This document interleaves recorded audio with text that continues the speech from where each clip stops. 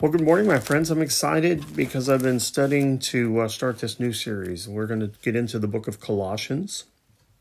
You can find it in your Bible by looking at Galatians, Ephesians, Philippians, Colossians, and a way to remember that is God's Electric Power Company, GEPC, Galatians, Ephesians, Philippians, Colossians. For the first few weeks, by the way, this is podcast number 364 for Wednesday, September 1st, 2021. We're moving right along, closing in on 400 podcasts. Thanks for your patience. I know most of you probably come and go as time allots, but thank you for being here. Grab your Bibles, grab your notebooks. I want to give you the two key verses, in my estimation, that help us understand Colossians. And they're almost identical. Colossians chapter 1 and verse 19, talking about Christ. And really the key of Colossians is the preeminence of Christ, or the fact that he is over everything. And write this scripture down, John 1, verses 1 through 3. You can look that up later. That helps reinforce that from a different author. But Colossians chapter 1, verse 19 says, "For in him," meaning Christ, "all the fullness of God was pleased to dwell." And then Colossians chapter 2, verse 9, and again, so similar, but these are our two key verses in Colossians. "For in him," meaning Christ, "the whole fullness of deity dwells bodily." And those two words there, deity and bodily, shows you that Jesus was 100% God and 100% man. He wasn't 50-50. He wasn't 51-49. He was 100% God and 100% man, the God-man. Now, let me read from Wiersbe, and I want you to see the importance of Colossians, because what does a book that's 1,961 years old have to say to us today? Well, look at what Paul was dealing with in Colossians. This is from Wiersbe's text, and most of this intro will be from Wiersbe. "Do the heavenly bodies have any influence over our lives? The millions of people who consult their horoscopes each day would say yes. In the United States, there are over 1,750 daily newspapers, and today we have all kinds of other media to look at, and 1,220 of them carry astrological data. Is there any relationship between diet and spiritual living? Does God speak to us intimately in our minds, or only through the Word, the Bible? Do the Eastern religions have something to offer the evangelical Christian? These questions sound very contemporary, yet they are the very issues Paul dealt with in his magnificent epistle to the Colossians. We need this important letter today just as they needed it back in AD 60 when Paul wrote it. This is important. We sometimes view the Bible as some dusty historical manual, rather than the fact that Hebrews 4:12 says it's living, active, and alive. It is living, active, and alive. Can I tell you that the more time that you spend in Scripture, and the more time you spend being taught from the Scripture, it will guarantee your success or failure in life. That's a pretty bold statement, but it's true. Jesus said, "Man does not live by bread alone, but by every word that proceeds out of the mouth of God." What was he doing when he said that? He was facing temptation of the enemy in Matthew chapter 4, verses 1, I think through 11, and Luke chapter 4, 1 through 12. He was facing temptation. He was facing difficulty at a time when he was weakest in his body. So weak that when this confrontation was over, the Lord sent angels to minister to him. And yet he said, man does not live by bread alone, by what he can provide, by what the things that are around him that we think are essential, but by every word that proceeds out of the mouth of God. If the Son of Man, if Jesus Christ, God's only Son, the God-man, needed the Word, how much more do you and I need the Word. And we know from John 1:1 that Jesus is the Word. Think of the importance that Jesus places on the Word of God. Let's go on. The city of Colossae was one of 3 cities located about 100 miles inland from Ephesus. The other 2 cities were Laodicea and Hierapolis. Those 3 cities are important. This area was a meeting point of east and west because of an important trade route passed through there. At one time, all 3 cities were growing and prosperous, but gradually Colossae slipped into a second-rate position. It became what we would call a small town. Yet the church was there, and it was important enough to merit the attention of the Apostle Paul. All kinds of philosophies mingled in this cosmopolitan area, and Jewish religious hucksters abounded. There was a large Jewish colony in Colossae, and there was also a constant influx of new ideas and doctrines from the East. It was fertile ground for religious speculation and heresies. Why is this important? Because we see this today. The world is getting so much smaller. So other philosophies and other religions are taking up more and more time on the best-selling list. And it's because there is a spiritual vacuum in each and every life.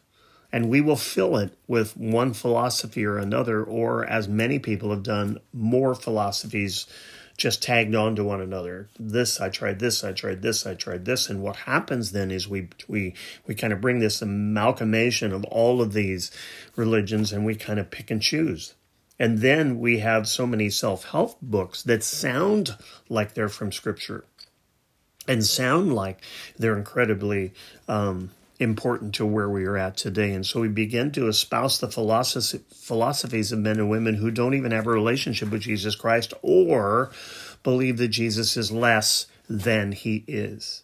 Can I tell you that it doesn't take a very much error to ruin the truth in someone? What I mean by that is, if somebody does all of these things well, so many things, they're humanitarian, they're good with people, they're good with business, they make successful decisions, and yet at the forefront, they either don't recognize or deny the deity of Jesus Christ, you need to stay away from them. Because the 99% that they do is offset by the 1%, which is the most important thing. It is the truth. Jesus said to the church in Ephesus in Revelation, you do a lot of good things, but I have this against you, you've left your first love. The love of Jesus Christ has to be, and the belief in Jesus Christ has to be the foundation of everything that we build. And if we do not, we're building on sand. Even with all of the world's best teaching and best philosophies and all of these things, good people are not who you should be listening to. Let me say that again. Good people are not who you should be listening to. Who you should be listening to is people who are Christian, people who have a relationship with Jesus Christ. Now, can you research the others and take things from them? Sure you can. I read historical books. I read other things. But I stay away from any other philosophy that denies or doesn't recognize that Jesus Christ is exactly who he is. Why? Because those philosophies will eventually capture your mindset. I've seen it over and over again. Okay, back to our text. Colossae was destroyed in an earthquake in the first century, and to this date, it has never been rebuilt. A once thriving city with a thriving church was destroyed by an earthquake and has never been rebuilt. In 2019, a group of Australian archaeologists determined that it was time to rebuild Colossae, but nothing has been done that I know of. So let's look at the church. And again, a lot of this is just going to be notes for a day or two, but I hope this helps you and touches you and helps you to realize that we need to dig deeper than just read a few verses every day in our Bible. Colossae probably would never have been mentioned in the New Testament had it not been for the church there. It's not mentioned in the book of Acts. It's never mentioned in the book of Acts because Paul did not start the Colossian church, nor did he visit them. Paul had heard of their faith, but he had never seen the believers before. Let's look at a couple of scriptures that help back this up. Colossians chapter 1, verse 4. Colossians 1, verse 4, he says this, since we, him and Timothy and those that are with him in Rome, because he wrote this from a Roman prison, we heard of your faith in Christ Jesus and of the love that you have for all the saints. We've heard of it. I haven't seen it. I haven't experienced it, but we've heard of it. Look at verse 9. And so from the day we heard, we have not ceased to pray for you, asking that you may be filled with the knowledge of his will in all spiritual wisdom and understanding.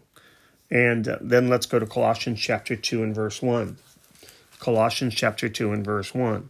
For I want you to know how great a struggle I have for you and for all those in Laodicea and for all who have not seen me face to face.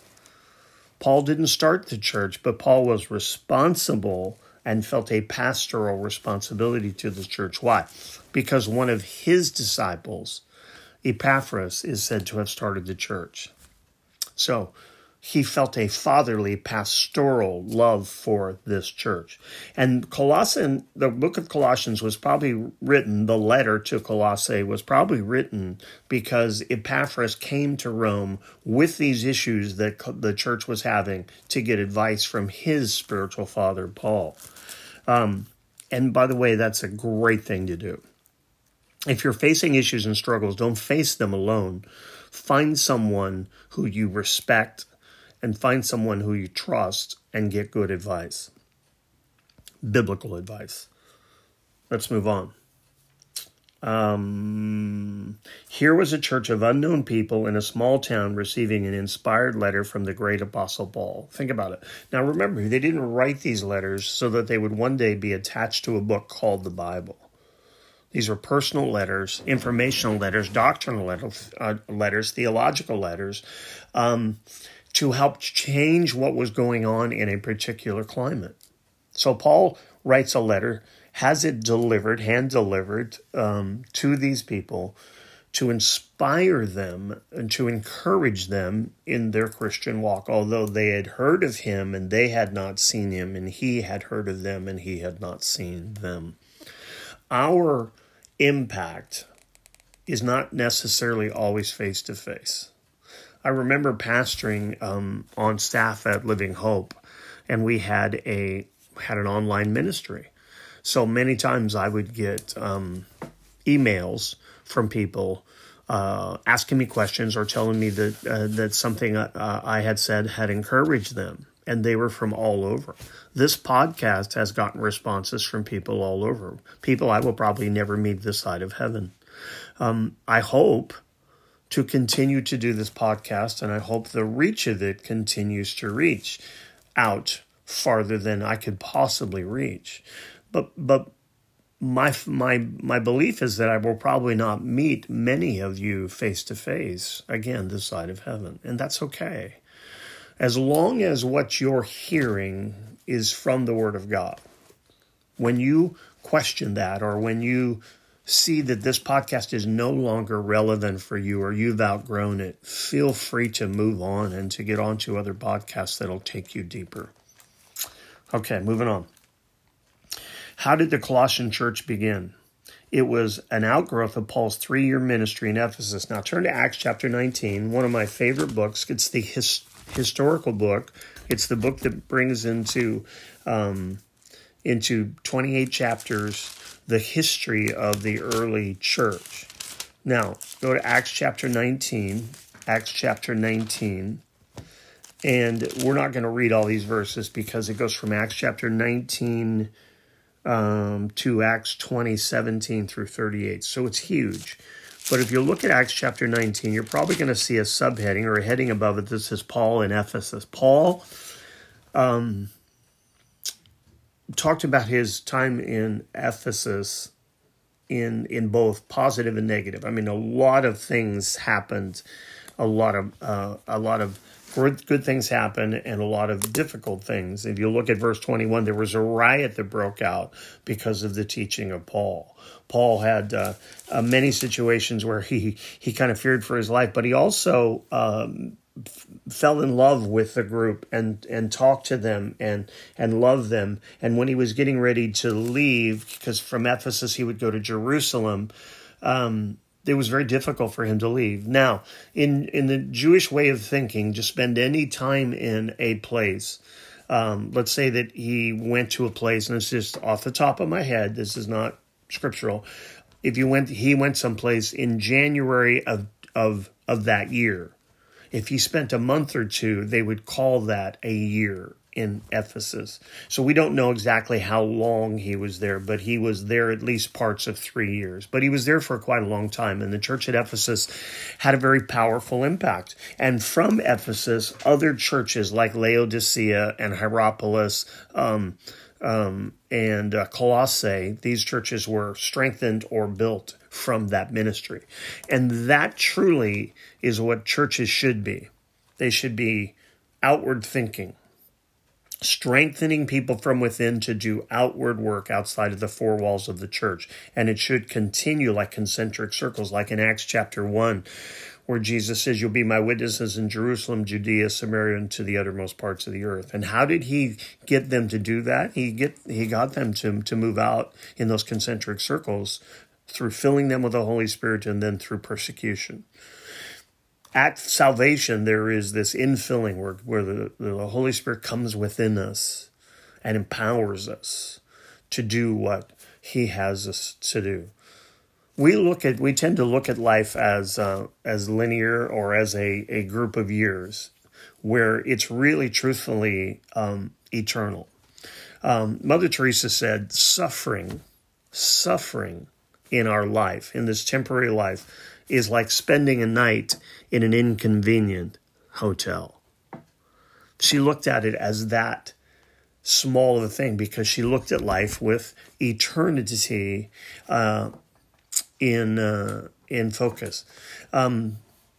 Francis Chan did something cool one time. He took about 100 feet of nylon rope, and he spread this rope all over the platform while he was teaching.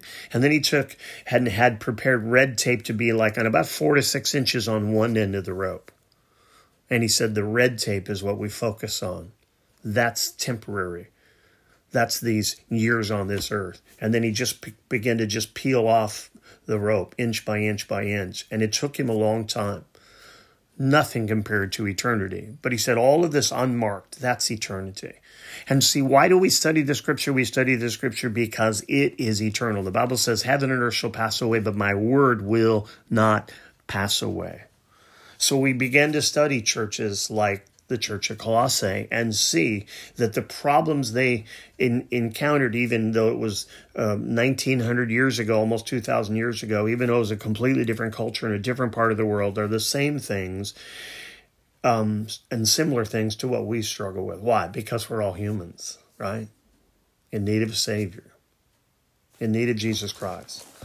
Well, I'm going to have to leave you right there. If you want to, for some homework, you can read Acts chapter 19, all of it, and then Acts chapter 20, 17 through 38. Acts chapter 19, and then chapter 20, verses 17 through 38. If you don't want to read that and you just want to stay in Colossians, then I would challenge you to start to read Colossians chapter 1. I hope you're excited about this new study. I'm excited about doing the work and the preparation to get it. I said this many times. I believe I get more out of this than you do. I wish it wasn't that way. I pray that you're getting things out of this that will help you in your daily walk. Let me pray for us. Numbers chapter 6:24. The Lord bless you and keep you. The Lord make his face shine upon you and be gracious to you. The Lord lift up his countenance upon you and give you peace. God bless you. Till we talk again.